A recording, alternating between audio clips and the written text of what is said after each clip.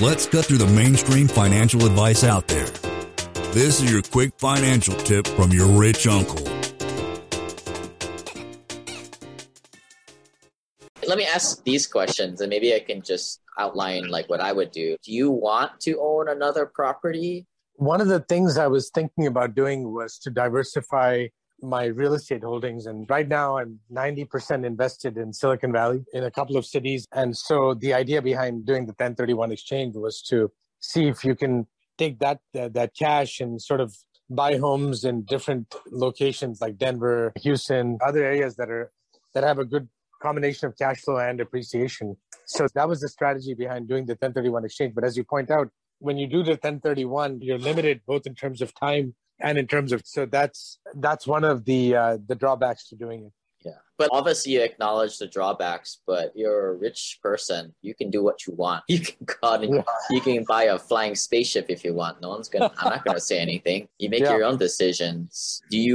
Out of this $4 million bounty, do you want to take $1 million and buy some real estate that you own directly by yourself? Or maybe just kind of, what was your vision for this $4 million booth? The idea was, I was thinking, I have a $700,000 loan on the $4 million, which is, it's not that much. But I was thinking, take the $4 million and then buy maybe $8 million worth of real in different locations, right? Diversify in all of these emerging markets. But doing that as part of a 1031 exchange, it's probably very challenging because you have to have the boots on the ground, you have to have connections in all these local markets. And so that was the vision, is to take the inherent wealth in the Bay Area real estate and try to diversify it, not knowing what's going to happen in the future in this local market. And then you become a remote landlord.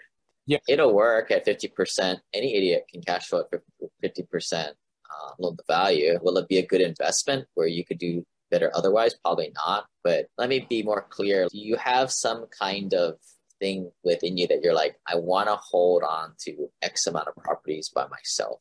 I'm just trying to see where you're... I don't have that particular vision. The only goal was, can I take this one property that has been great for appreciation over, a 15-year cycle and really convert it into a bunch of cash flow properties? You're not like, I want to, whether it's a syndication in these X markets or as a passive LP partner, non-managing member, or same markets, but you own a handful of properties in there. You don't care one way or the other. Yeah, because my only goal is to achieve a cash flow vehicle. Yeah. You mean you're not one of these ego-driven guys that like gets off on like owning a 60 unit all by themselves and like telling their friends that... Thankfully not. Or maybe you learned that along the road. But I don't know. If it were me, I'd kind of like to own I see a lot of high net worth people owning like a 50 unit, 100 unit by themselves, but that's a fraction of their total net worth.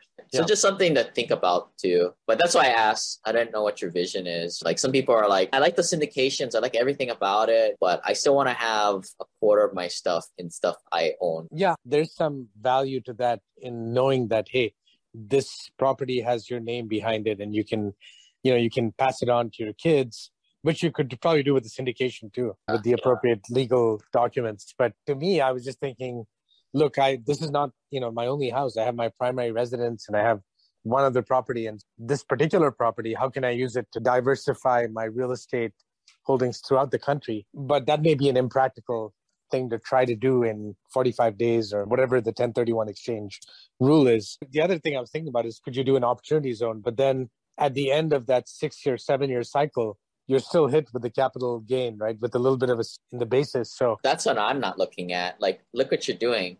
Like you're going in this is not your primary thing, right? You're an amateur, no offense. And you're looking to go into these different markets. And now you're telling me you're going to go into a crappy area that is designated opportunities. Oh boy, this is just getting worse and worse. An amateur in the hood now. I'm just going to shoot from the hip. Let me know what you think. But here's what I would do. I would draw out the HELOC as much as I can and start investing. Make a goal to invest $1 million in the next 6 months to a year. And sell this thing no earlier than January of next year. That way you have that entire year to source passive losses and go into good deals that make sense.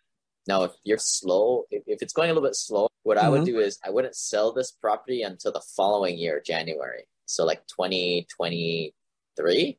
Yeah. That way you have 2 entire years to build up 4 million of passive activity losses. If you don't get there, that's no problem. You get to 2.5, that's good enough. But you give yourself that long to make good, sound decisions, spread out your capital so that when the deals finally do exit, it's not all hitting you at once and you're in the same damn predicament that you're in right now. Lane is not a lawyer, CPA, but the dude did quit his engineering job and now owns thousands of rental properties. Learn more about the secrets of the wealthy. Join our community at thewealthelevator.com/club. And if you're looking for a longer form podcast, also subscribe to the Wealth Elevator podcast.